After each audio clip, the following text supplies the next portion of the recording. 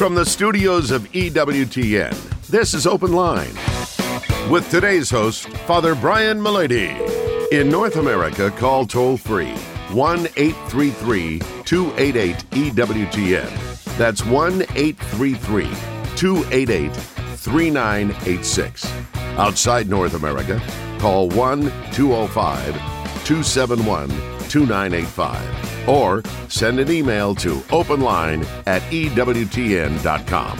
Well, happy Thursday to each and every one of you, and happy birthday to our Blessed Mother as we celebrate the feast of the Nativity of our Blessed Mother today. We hope that you will deepen your relationship with her. She's only going to do one thing, and that is lead you to her Son. So I couldn't advocate that devotion any more. Father Brian Milady is in the house. If you'd like to be part of the program today, the number is 833-288-EWTN. That's 833-288-3986. If you're outside the United States and Canada, that number is 1-205-271-2985. And we'll even put you straight to the front of the line at 1-205-271-2985. And you can always send us an email. That email address is openline@ewtn.com. I'm Jack Williams, Michael McCall, producing the program and handling our social media efforts. So if you're watching us on YouTube or Facebook Live, you can type a question into the chat window, and it may find its way to us by the end of the program. And Matt Gubensky is screening our phone calls today, as always. Our host, as he is every Thursday, Father Brian Milady. How are you? Just peachy, thank you. You know, I've heard our Blessed Mother described as the quintessential Jewish mother. All she says is, have I got a son for you? So, Father, on this blessed feast of the birth of our Blessed Mother, you being the slave driver that you are, want to talk about the Church's teaching on work. Yeah, because of Labor Day. I've talked about this before, but it's such an important topic, I'd like to re-examine it. You know, the problem of labor, capital, and work is obviously central to the Industrial Revolution, number one. But even more, we're still having the same difficulties today with all the things that are going on in our country and in other countries over the economy.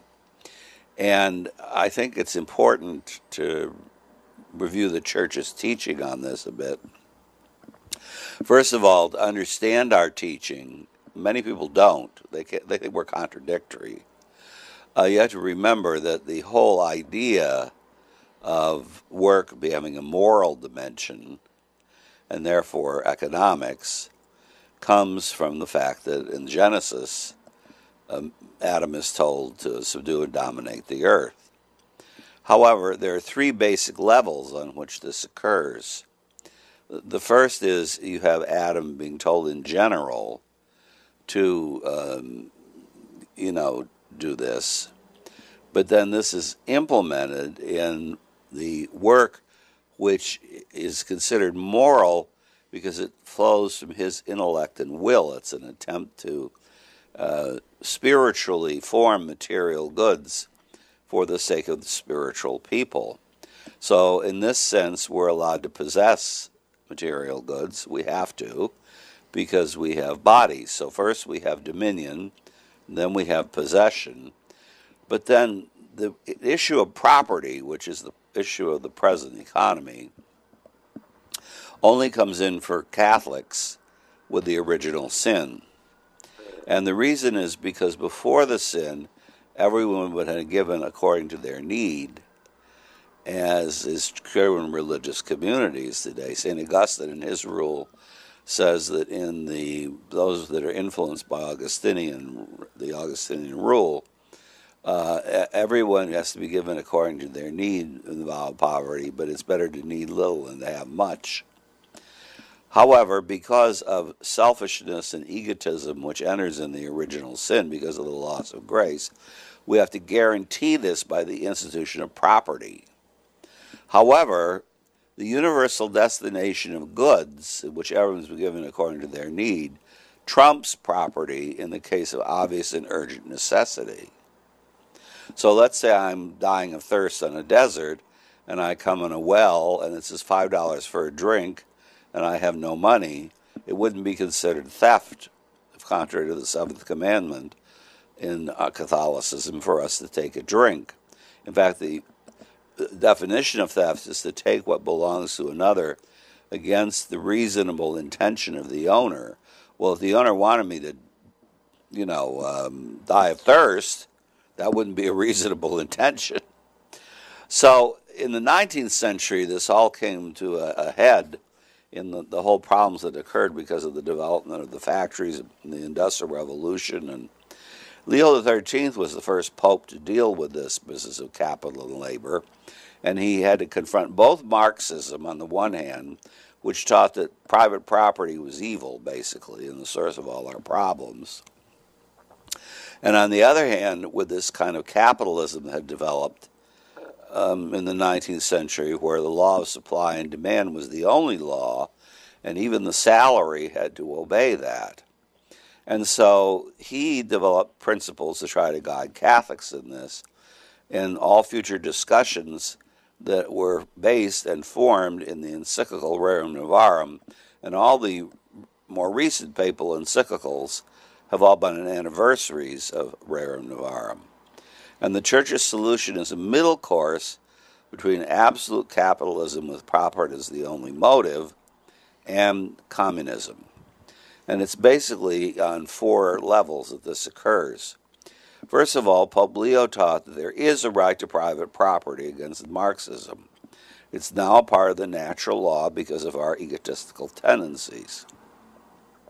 But he also pointed out that because property comes after this universal destination of goods, that as all rights, there's a corresponding duty, which is to develop it for the good of human beings, which would be if you provide a good and service, which is helpful to people, but primarily, and this is Catholic doctrine in its most beautiful sense, in this question of the wage, the just wage. And for Leo, a just wage included a wage in which a family could survive based on what was, paid. Also, he taught that the state could make certain laws about private property against the capitalists of the 19th century, things like, just working day or child labor or something like that. But primarily, the state didn't have a role to play in private ownership, except one of supplementary character.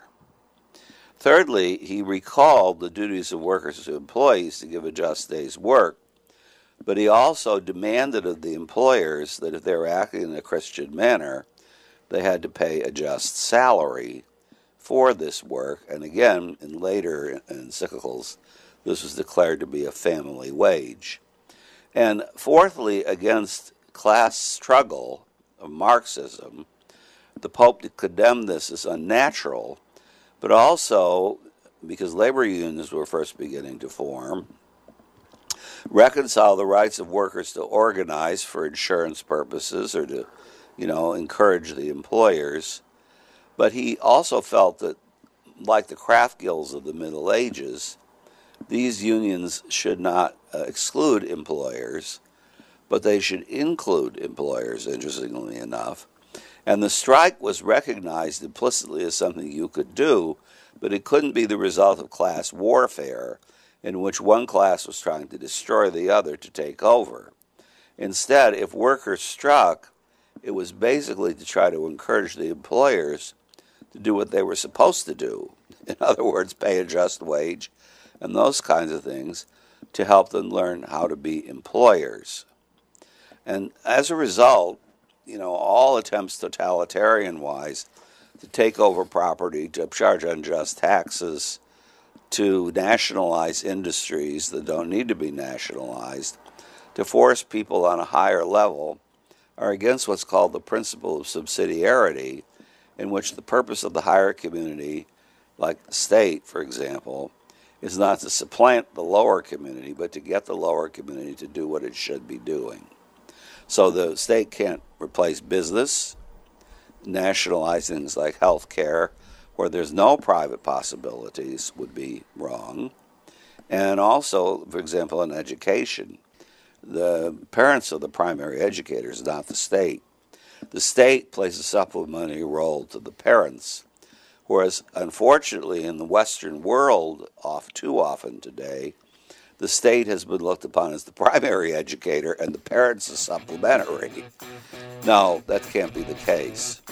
So on Labor Day, what we try to do is recall the proper way in which to exercise man's mind over matter in ethical work. 833-288-EWTN is our toll-free number, 833-288-3986. It's Open Line Thursday with Father Brian Mulady. This is Open Line on the EWTN Global Catholic Radio Network. If you have a question, call 1-833-288-EWTN. That's 1-833-288-3986. Outside North America, call 1-205-271-2985. Or send us an email to openline@EWTN.com. Don't miss the latest political and cultural reporting and analysis on topics of interest to Catholics and people of faith on the world over with Raymond Arroyo. And you can get news from the world over in your email box every week. Just sign up by visiting EWTN.com and click on subscribe. 833-288-EWTN is our toll-free number. Wide open phone lines and a free phone call for you at 833-288-3986. It seems fitting on this birthday of Our Lady for Beth's email to get read first. She says, "Is Mary the new tabernacle? Did God take special care in creating and selecting her?" All right. Yes, I think you could describe her as the new tabernacle in which the body of Christ is carried.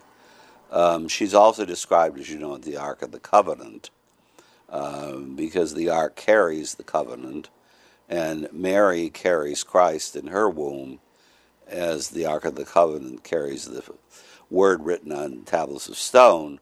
Christ is the Word made flesh. And yes, of course, the beautiful antiphons for the offices of the Blessed Virgin, one of them, it's very hard to translate into Latin. It's Deus alleged et prealleged eam. God chose and especially chose her. And as you know, both in the case of our Lord's humanity and in the case of Mary, this was not in light of her merits. It's rather the other way around. Because she's especially loved by God and created with special grace, she has a singular privilege.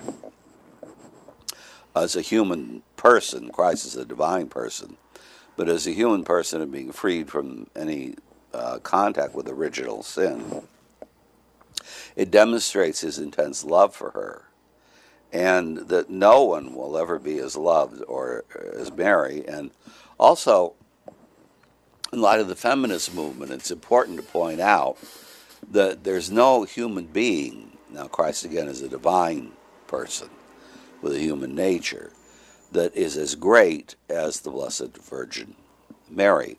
So she's greater than any pope, she's greater than any priest, she's greater than the angels. Everyone venerates her for her holiness, and it's because she especially believed in God on earth and loved him in the person of course, her son Christ. So the beauties of Our Lady are immense and deep, and it's because she was the most humble of creatures. He who is mighty has done great things for me, and holy is his name. You know, when Elizabeth says, "Blessed are you among women," she doesn't say, "Oh yes, I want to thank all the little people who made me what I am today." Like a Hollywood actress. That's Mary's opportunity to evangelize Elizabeth. So she addresses Elizabeth. The feminists have changed it all around, so it seems that she's saying a prayer to God. No, My soul proclaims the greatness of the Lord, and my spirit rejoices in God, my Savior. Everything is centered on God and on Christ for her. And that's what makes her so great. 833-288-EWTN. We're ready to take your phone calls here on EWTN's Open Line Thursday. Pick up the phone and give us a call at 833-288-3986. All right, Mr. Follower of St. Thomas Aquinas, Mark would like to know, where did God the Father come from? He didn't come from anywhere. God the Father is infinite and eternal. Everything comes from him. In the Trinitarian theology, there are relations which reflect the difference in the persons of the Trinity, because there is no distinction among the persons except relationship of origin. So the Father has no origin. That's his part.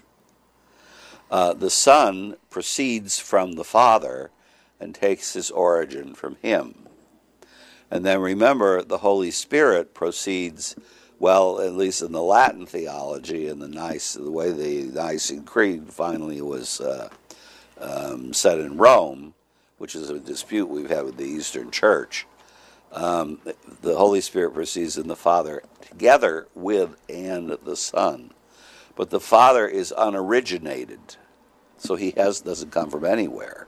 Since God is infinite and eternal, he who is very hard in some ways to conceive with our minds, but he's the source of everything in the Trinity, and then the Trinity is the source of everything outside of the Trinity. And why did God create the world? He didn't need us, but he did it because goodness always wants to be shared. So the Father's goodness he shares with the Son, and the Son receives it equally, co-eternally, not as a creature, not as a lesser being.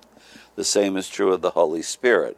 The Holy Spirit is a separate person because the Holy Spirit shares this goodness with the Father and the Son. And then the Trinity itself, which is infinite and eternal, shares their goodness as persons with everything else that exists on various levels of creation, that also as they come forth in the unity of God, because the goodness is involved, have an attractiveness by which they seek to return to God. And that attraction, well, you could say, now it's, again, somewhat poetic, but real when it comes to animals and human beings' life, that there's a certain love for everything that exists. So God loves the world into existence. It's a matter of the gift of his goodness and love. And then all the things in their actions seek to imitate and return to him. And sort of in a related question, as we move from the infinite to the time and space realm, Brian asks, has Jesus always been human? No. Christ begins to be human when he's conceived in the womb of Mary. He's always been a person. He's always been a divine person. But his humanity only begins to exist when his divine personhood is conceived in the womb of Our Lady. 833-288-EWTN is our toll-free number. It's a free phone call anywhere in North America. 833-288-3986. Tina would like to know, what does it mean to have a devotion? Most specifically, what does a devotion to the most precious blood of Jesus mean? Well, the term devout is a very open-ended term, but it basically refers to a respect for the goodness of, either a person or what leads us to appreciate a person. Now, in Christ's case, a part of what we respect and love in him is the fact that he died on the cross. And that death of the cross is prefigured, or actually accomplished, but then made present to us in the Eucharist in the separate consecration of the body and the blood. So, and the blood has this further significance in the origin of the sacraments, because as you remember, blood and water flowed from the side of our Lord, and his side is considered to be a fulfillment of the prophecy in Ezekiel about the right side of the temple, with the river that flows from the right side of the temple. And so in that sharing, the sacramental order is implemented, introduced, and begun. And so our devotion to the precious blood means that we love and respect the blood of our Lord, because it leads us to him and to appreciate what he is to us as a redeemer. 833-288 EWTN is our toll-free number. First up today is Amy.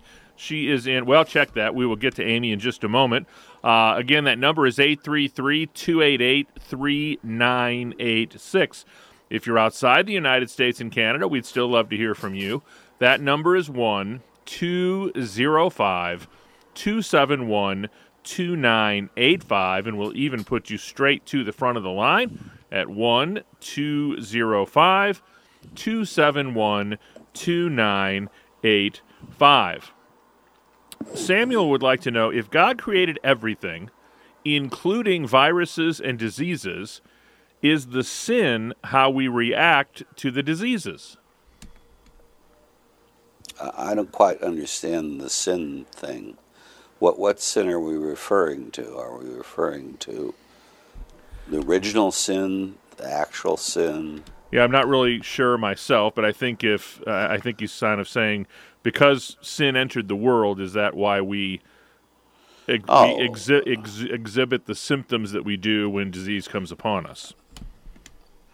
Yes, I would say yes. But remember, the reason we didn't experience viruses and things like that, they certainly existed before the original sin was committed, was because God protected us from all those things. And in the original sin, he withdraws his exterior protection from those, because one thing's meat is another thing's poison. Lions live off lambs, so the lion's bad for the lamb. The lamb eats the grass. The lamb's bad for the grass, because that's life being consumed and transformed too. Everything sort of lives off everything else in material creation because of the limitations of matter. But the negative experience of catching a virus, where we suffer from it, is something that we would not have experienced before the sin, because, again, God externally protected us, especially loved by him, from it. Now, once we questioned his protection, the fact that we needed him for everything, then he basically takes us at our word and withdraws that protection. So that's where sin and death enter. We certainly had the ability to die before the sin, but God externally protected us. It's a good rehearsal for the way God treats our Lord. I mean, as you know, our Lord is often described as experiencing certain human weaknesses like hunger and thirst, but he's never described as having the flu, because God protects him from these things. And regarding his death, you recall that God protected him several times during his life from the will of his enemies.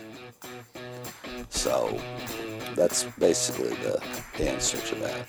833-288-EWTN is our toll-free number, 833-288-3986. In just a moment, we'll talk to Amy from Omaha, Nebraska, Pete in Chicago, Illinois. We've got plenty of time for your calls as well. It's Open Line Thursday with Father Brian Milady.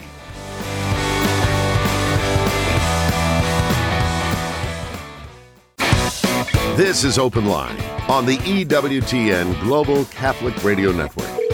833-288-EWTN is our toll-free number, 833-288-3986. Now, it's time for the much-anticipated call from Amy in Omaha, Nebraska, listening on Spirit Catholic Radio. Amy, welcome to the program. Thank you very much. Hi, Good. Father. Hi. I have a question for you today about the saints. A lot of times when you're reading about their lives, you read about them, and more than one just seems to be maybe mentally not quite balanced or something off in their life or extremely depressed. Are they just at a higher level of holiness that these things make sense to them and we don't understand? Or what can you explain to me about these great saints? Well, I don't know if I'd use the word depressed. I mean, I thought you were going to ask me about some of their unbelievable penances. For one thing, God works with crooked lines. He writes straight with crooked lines, as you know. And one of the reasons some of the saints had such difficult lives is to teach us, that even though we have difficult lives, we can also be holy too. Because, you pick someone that you think represents your struggles, and when you see how they dealt with their struggles, in grace, always looking to God's grace and His holiness, it helps you to deal more with yours. Now, when it comes to their penances, I remember I heard a very holy old Carmelite nun. She was Mexican. And the young nuns would come and say, well, we think we should sleep on the floor, and we think we should do fasting, and we think we should do all those things. And she'd say, mejor no. Better no. And they'd say, but all the saints did those things. And then she'd smile and she'd say, dear, those things are meant for our admiration, not for our imitation. And what she was trying to emphasize was God has His personal providence for each one. In fact, in my own order, St. Dominic had some very peculiar practices. For one thing, he never had a room of his own. He used to sleep under the altar in the church, and he'd always have vigils. He'd stay up all night. As a result, he'd fall asleep during the day a lot, conversations and things. And one time, the brethren, his followers, remember my order, the primitive order, decided to imitate him. So he was sitting there in the church after the midnight office, and they stayed up too. And he went over and said, what are you doing? Well, you stay up. He says, yeah, well, that's God's will for me. It was His will for me before I founded this order. Your will is that you obey the rule and go to bed. So the saints, all of them have struggles of various kinds. In fact, sometimes we're surprised that the people that seem the most holy are the ones that go through the biggest struggles. And that's because God knows people can take those things, and He wants to do them as imitations for us. I don't know if you know much about the life of Catherine of Siena, but that poor thing, she had all these followers, called her Mama. She helped order the Pope back to Rome, and he actually went. But in the sisters that she lived among, because in those days, the active sisters didn't live in convents like they do today. They lived at home and went to church to pray. Well, the sisters, her biographer, who was her confessor, relates, were so furious at her and jealous of her receiving divine favors that in those days you used to have permission from your confessor every time you went to Holy Communion. So they'd have the Dominican confessors, they would cite them to forbid her to go to communion for several weeks on end. Then when she did go to communion, they used to insist that she leave the church. Well, the poor thing couldn't do that because every time she went to Holy Communion, she fell into ecstasy. And it says, Raymond of Capua, her biographer, said, do you think this stopped the true daughters of Eve? He says. They used to carry her out of the church and throw her into the piazza under the hot sun and kick her in their anger while she was in ecstasy over having received Holy Communion. So those things are, and yet it says that she always believed that, misplaced as it was, they were acting for the good of her soul. So you wonder how sometimes religious people can be so cruel to each other. Part of it is people get jealous or they get upset, and they treat each other very badly, more than they would the worst enemy, in a sense. But those are meant to show us that no matter what we experience in life, that God's grace is sufficient for us if we turn to it. Teresa of Avila used to have what she called the virtue of silence. Whenever anyone criticized her for a fault she didn't think she had, unless it was a matter of justice, she never defended herself. And her response was that she was guilty of much deeper faults in her soul that no one knew about. And so, so they criticized her for this. She didn't really care. And she said, you just have to let it go and move on. And there are some people that are never going to like you. But it's interesting, the whole question of the lives of the saints and how different they are. But that's because we have such a huge differential church. 833-288-EWTN is our toll-free number, 833-288-3986. Next up is Pete in Chicago, Illinois, listening on WSFI Radio. Pete, you're on with Father Brian. How you doing, Father? I have a simple question for you. How do I defend Mother Mary from my non-Catholic friends when they say she was born through sin, eventually she was a sinner, and she's not one to be praised? Well, they're reflecting the Protestant opinion, which is, remember, that all human beings are depraved by nature. And even though there are people that seem, very loving and things like that and very Christian, that's God in them, but not them. So remember, Luther identified moral weakness, what we call concupiscence, with sin. And everybody for them was considered to be depraved. It's a very pessimistic way to look at the world, and it's also not correct. It's true we have a tendency to sin, and we do have egotism that we have to deal with, but it's not efficacious in the sense that we have to give in to it. Now, in the case of Our Lady, again, they follow the principle that she's a sinner just like everybody else, which isn't true. It's never what the church has taught. Even if people taught, they had a great debate over the Immaculate Conception, for quite some time before they actually defined it. And even if people thought that she was born in original sin, or better to say conceived, which was not, the churches, of course, said isn't true, now they believe she was instantly cleansed.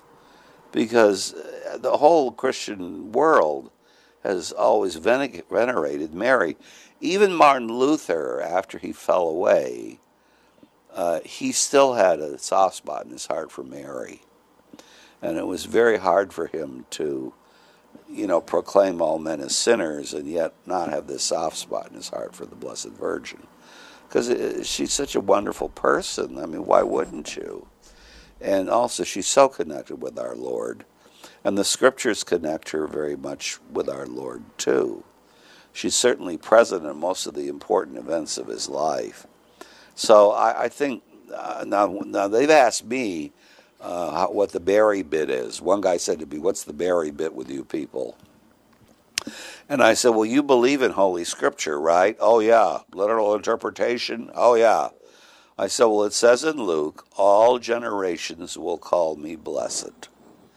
And that's all we're doing. Just obeying Scripture. And he said to me, that makes a lot of sense.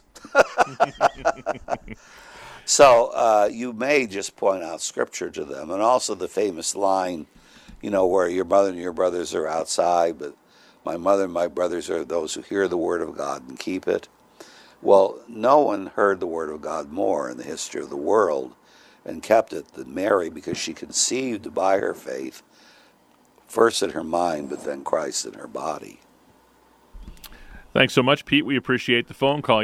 Father, I once heard Carl Keating, the founder of Catholic Answers, was on the radio one day, and a caller called in and said, "Why don't Protestants make the sign of the cross? And Carl's simple answer was, because Catholics do. And I think a lot of times with things like our Blessed Mother, we're more interested in not being Catholic than we are of a truth, huh? Yes, except that I think Luther's big rebellion was against religious symbols. The sacraments were his primary problem. He didn't think physical rituals could communicate grace, and they would consider things like the sign of the cross to be superstitious. And yet, you cover your body with the symbol of our faith. I mean, why would that be superstitious? But they have a lot of problems with anything physical. The ideal Protestant sect is the one that has no church building, no Sabbath, in other words, holy day, no scripture, no art, no music, nothing, no clergy, but the person just sits and the Holy Spirit enlightens them directly and they prophesy, and that's the Quakers. 833-288-EWTN is our toll-free number, 833-288-3986. Next up is Dwayne in Coronado, California, listening on John Paul II Catholic Radio. Dwayne, you're on with Father Brian Milady. Oh, thank you so much. Father Milady, I was hoping that you could give me a brief overview on the origin and the modern church's view of the practice of asceticism. Well, the modern church's view is the same as it's always been. If you read the Catechism on the subject of prayer, it says prayer is a battle. Against whom? Yes, Satan, but also against ourselves. Now, if you mean by asceticism physical practices that cause you pain, those, remember, in Catholicism are symbols. There's an old movie, The Nun Story, which I think is rather anti-Catholic, though it's beautifully made. Audrey Hepburn is a great nun. But the Mother Superior, during her novitiate, shows her the flagellum, the discipline, which is the knotted cord, that people used to use to beat themselves. And she says this is the miserere, primarily meant for penance in private. And then she says, remember, too much is as bad as too little. It's primarily a symbolism of penance, symbol of penance. So asceticism basically means addressing your base inclinations. First of all, you got to admit you have them. And then you do certain practices that are an attempt for you to heal them. But the primary way you heal things, the primary asceticism, is whatever revulsion or difficulty you may experience in living a life of virtue, which you give yourself as good to others. In other words, it's supposed to be an exercise of love. Now, if you can connect it to that, it's very easy to do. When I was young as a novice, we used to prostrate ourselves on the floor whenever we made a mistake. And I used to say that, boy, they never have to clean these floors because I'm on them all the time. And then at a certain point along the line, I just gave up and I'd say, well, I may as well just make the prostration before I do it because I know I'm going to make a mistake, that's for sure. But, people did these things to people to encourage them, not to force them to be virtuous. Now, I think sometimes their zeal was misplaced, especially when you consider that at least in religious orders, many sisters and priests entered when they were like 17. And it was too soon to expect such a great self-emptying. Later, they would have taken on a much more fervent practice. The same with fasting. Remember, Catholic fasting is pretty, what is it? 2 meals aren't supposed to equal the principal meal? All right, well, if you go to Italy with the people who wrote the law, a principal meal is pretty principal. So, again, it's a symbol of the desire to experience self-control about your more base inclinations. But that's not changed at all. Thanks, Dwayne. We appreciate the call today. 833-288-EWTN is our toll-free number. Still time for your calls at 833-288-3986. The National Catholic Register, the newspaper published here by EWTN, has its own radio show, Register Radio. Join Executive Director Jeanette DeMello and Dr. Matthew Bunson Saturday afternoon, 4 p.m. Eastern Time for Register Radio right here on EWTN Radio. Next up is Linda in Chicago, Illinois. She's also listening on WSFI Radio. Linda, you're on with Father Brian Milady. Hello, thank you for taking my call. You're welcome. Go right ahead. So I'll be starting RCIA this Saturday, and a little backstory is that I was baptized Catholic as an infant, and I haven't received the other sacraments. So I was wondering what advice do you guys have, or supplemental reading suggestions? Oh, well, first of all, praise God for you coming back to RCIA to get your sacraments. My primary recommendation is that you get a copy of the Catechism of the Catholic Church and start reading it. They do have a précis of it if you find that too hard to read, a shorter version, but I think the best thing is to try to read the regular version. Because it has all the basic tenets of the faith in it, and of course it was approved by all the bishops of the world, and the Pope. So I would recommend that.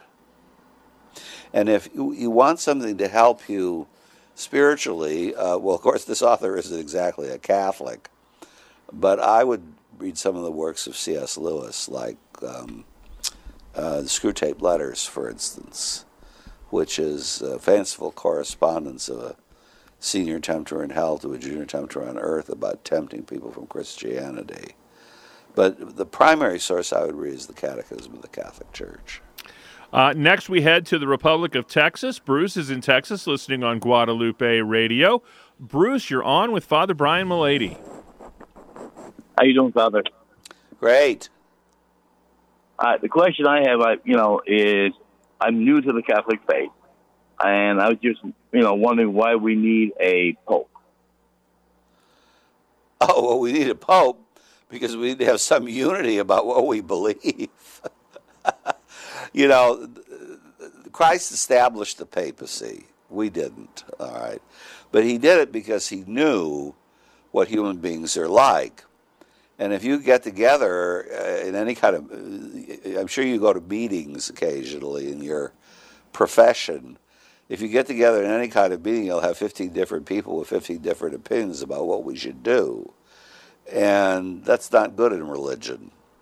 So you do have the bishops, of course, and I know they're pushing this synodality thing now, and there's nothing wrong with the synodality, but the Protestants and Orthodox have had synods for years, and they have no unity of doctrine. So the Lord established Peter, as he says. Now, there's the famous passage about the keys, but the other passage is, I prayed for you, Peter, that your faith may not fail, and you in believing strengthen and confirm your brothers, by which he meant the apostles, which we take to mean the bishops. So the Pope is the bishop of the bishops. And his primary role is to be sure that we're teaching unity together. And any religion that doesn't have a Pope, a primary bishop, no one knows exactly what they believe in the final analysis. So take the Orthodox, for instance. So they have many different patriarchs. Well, suppose, we've had an ecumenical movement for many years to try to join ourselves with the Eastern Church, as you know, again. So Christianity will be one. I mean, John Paul II was very solicitous for this. He talked about Christianity breathing with the two lungs. Well, the question is, which one? The Patriarch of Moscow, the Patriarch of Alexandria, the Patriarch of Jerusalem, the Patriarch of Constantinople. And even if the Patriarch of Constantinople, who's primarily the principal one, should decide to join himself to Rome together, that doesn't oblige anybody to follow him. So when the patriarch first began speaking to the Pope again after many centuries of sort of alienation, immediately the monks of Mount Athos excommunicated him. How can we possibly have union with the Anglican Church when who signs the union? Not the Archbishop of Canterbury, because they don't have to believe what the Archbishop of Canterbury says. Or would it be the Queen? Now that Her Majesty died today. If there's a new king, if Charles is king, would it be the king? Well, who's obliged to that? The only way you can do that is to oblige them civilly. And the same is true with the other Protestant denominations. As you know, they've all become sectarian. There are, about 1,000 Protestant sects, or a whole bunch of them, because every time somebody doesn't like what somebody else teaches, they found the new church. So the papacy is necessary for a union. A good example is when Henry VIII broke away from the Catholic Church after he died. Archbishop Cranmer was the principal person trying to lead it. And when the Pope called the Council of Trent to deal with the Protestant Reformation, Cranmer wanted to have a pan-Protestant council to answer the Council of Trent. So he contacted all the reformers and invited them to come together. Well, they couldn't even agree on where to meet.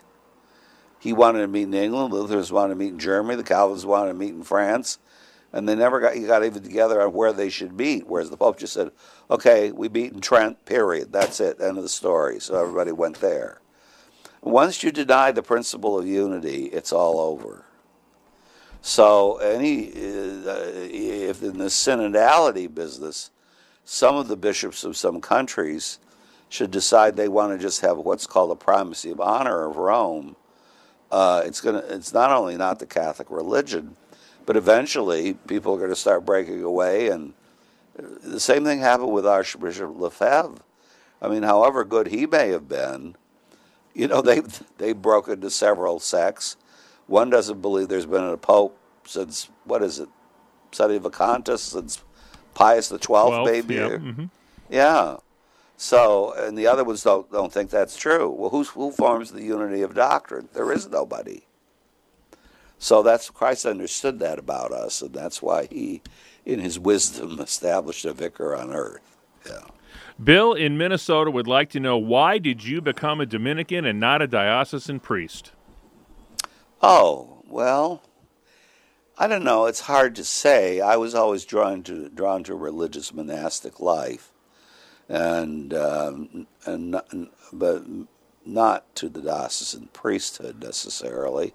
I remember when I entered, one of the diocesan priests in Los Angeles tried to get me to go to St. John's and investigate it, but I wasn't really that interested. I would rather have been a Franciscan or Dominican. And it wasn't just the habit; it was the community life and the prayers in common, and the whole mystique of living according to a rule and the vows and all that business. And of course, I didn't know much about the Dominicans. I'd never met one when I entered, except the vocation director twice. But I knew a little bit about St. Dominic and even more about Thomas Aquinas, and I wanted to join the order they were in. So. And sometimes people think that it's a deep, mysterious thing, this whole discernment process. But what your preferences are in the here and now is part of what our Lord uses to draw us in the right way, isn't it? It is. The thing is, people have to do it for the right reasons, though. When I taught at a seminary, most of the people were diocesan priests, and I never wanted to influence them by kind of proselytizing. But occasionally they'd be interested in joining the religious life, and they want to talk to me about it. So I remember they come to me and they go on and on about the community and all this stuff. And after about 20 minutes, I said, well, you haven't mentioned the magic word yet. And they said, what's that? And I said, vow. That's the primary reason you want to join the religious order, to take vows of poverty, chastity, and obedience to follow Christ more perfectly. Father, would you leave us with a blessing? May the blessing of Almighty God, Father, Son, and Holy Spirit, descend upon you and remain with you forever. Amen. Amen. On behalf of our host, Father Brian Milady, our producer, Michael McCall, and our call screener, Matt Kubensky, I'm Jack Williams. Thanks so much for tuning in. Back at it tomorrow with our very own Vice President of Theology, Mr. Colin Donovan, on Open Line Friday. Until we get together then, God bless.